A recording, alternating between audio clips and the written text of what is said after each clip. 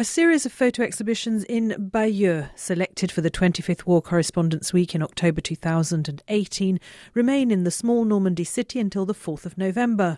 They take visitors into situations which show them how civilians, people just like them, get sucked into and harmed by war in so many ways.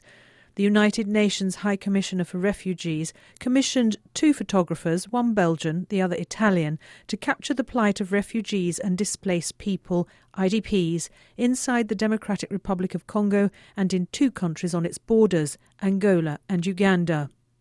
Colin Delfosse went to Ituri province and to Angola. His photos are highly documentary, explaining in captions the physical wounds and the personal struggles about people who, to stay alive, are constantly on the move. I'm working on Congo since about 12 years now, and I'm more focused on the Congolese people. I'm quite familiar with the country. So what drove me to Angola was from people from Kasai who fled from the great Kasai region a year ago, fleeing from massacres and the terrible trouble that happens in this region. What particular challenges did you meet on this assignment? It's always complicated to take pictures of people living in bad conditions in transit camp and who fled from the war and fled conflicts and don't have basically nothing, and they are waiting for news from the other side, the news from the family, and they don't have food, so they need support from NGOs or for the UNHCR to have enough to eat. And basically in Angola they were taking from one place to another, like from a transit camp to a new places where they were supposed to stay and to live there, so they have to start from scratch.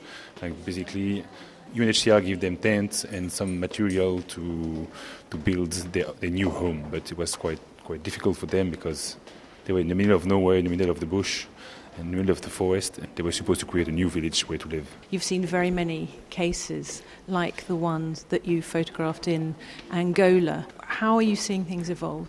In Angola, it was quite well organized. I mean, people were receiving like food, healthcare, and so they were not complaining about how they were treated.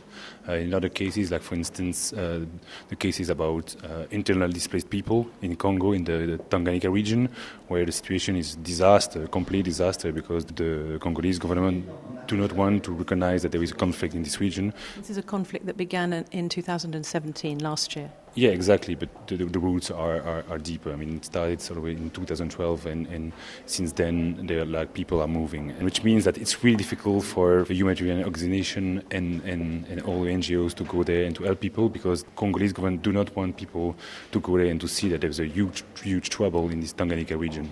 So it was difficult for you to get in there? It's super difficult to get there, because when you're in Kalemi, so the capital of the small new province, you can't go outside of the city. Like there are rebel groups all over the cities, and it's super hard to go outside. Coming into contact with the refugees was the next best thing in enabling you to report on what was happening in that region. Yeah, of course. There are people, the people we met, so it was a few months ago, we just arrived in Kalemi neighborhood, so we saw people who walked for 2 or 3 days, fleeing from their villages, like telling horrible stories about people raped, children killed, abduction of women by the Bigmise rebel group. So I've been to many places in Congo and many borders, and I was shocked after going there. This exhibition here in Bayeux is a long way from DRC and from those refugee camps. Yes, indeed. Talking about Congo and about refugees problematic in Congo, it's complicated, because it's been 20 years that we're talking about the problem in Congo, and no one wants to hear about it. I mean, no newspaper, no magazine will send any journalist to see. And I think it's important to keep an eye on what's going on in DRC, because it's like they're going to have election in 2 months. And until now, there are hundreds of thousands of people fleeing their home with no help from outside. So it's quite a desperate situation. Delfosse and Michele Sibilloni are both European photojournalists driven to bear witness to the suffering and resilience of ordinary people whose lives are shattered by violence, by fighting, by fear, far away from their own homes. A number of their photos show women victims of war. In Uganda, on the shores of Lake Albert, Sibilloni was waiting with his camera as refugees from DRC arrived on the shores in overloaded boats in the hopes of finding safety. I followed different conflicts in DRC, And I've also been collaborating with UNHCR since a few years. So when the refugees from the Ituri province started to arrive in Uganda, they asked me if I could cover that issue. A lot of the photos are portraits. Why? I think it's a mix of portrait and events that they were happening. It's portraits mainly because you have a chance to talk to them and interview them and having information about who they are, what they've been facing, and how did they reach, in my case, Uganda. And you have an interaction and an exchange that allows the photographer, the journalist, to understand a bit more of what these people have been through and what is going on in DRC at the time. Many of these portraits are of women, young women. Why is that? It's mainly because sometimes women were traveling alone because maybe the men were left behind taking care of the house or moving later with goods, and sometimes they also, during the time when they were running, they separated by their husband, and sometimes they were arriving by themselves, maybe only with the kids. How did this time spent with the refugees from DRC in Uganda differ from other work that you've done in the region? I think even if they go through a number of traumas and issues, when they reach Uganda, all of them kind of know that they are somehow in peace there. Worried about a family left behind, but it's a place where they can try to start a new life. In fact, many of them said that they are not thinking to go back even if the conflict ends, because they know that maybe even the peace, if it will come, it won't last for long. Do you feel that Uganda is a safe place for these refugees in Uganda? Yeah, I believe it's a safe place, and the government has quite good policies. Of course, there are also issues regarding refugees, but compared with the place where they're coming from, I believe it's a safe place.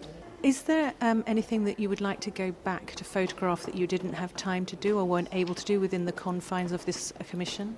Maybe I would like to go to the Ituri province and see it by myself how it is now, how many people are there, if some refugees have gone back, because I covered this issue only from Uganda.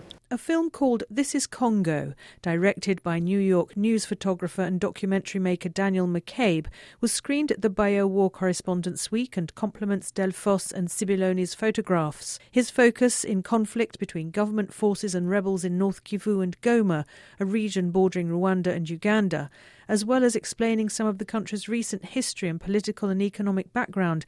McCabe shows how people affected by instability plough on. Other war photo exhibitions, which run until the 4th of November, are located in some of the charming and historical parts of the city of Bayeux, like in the Tapestry Chapel, document the tragedy in human terms and concrete terms in Yemen, also in Bayeux's fascinating museum, where space has been found for Delphos and Sibiloni's works.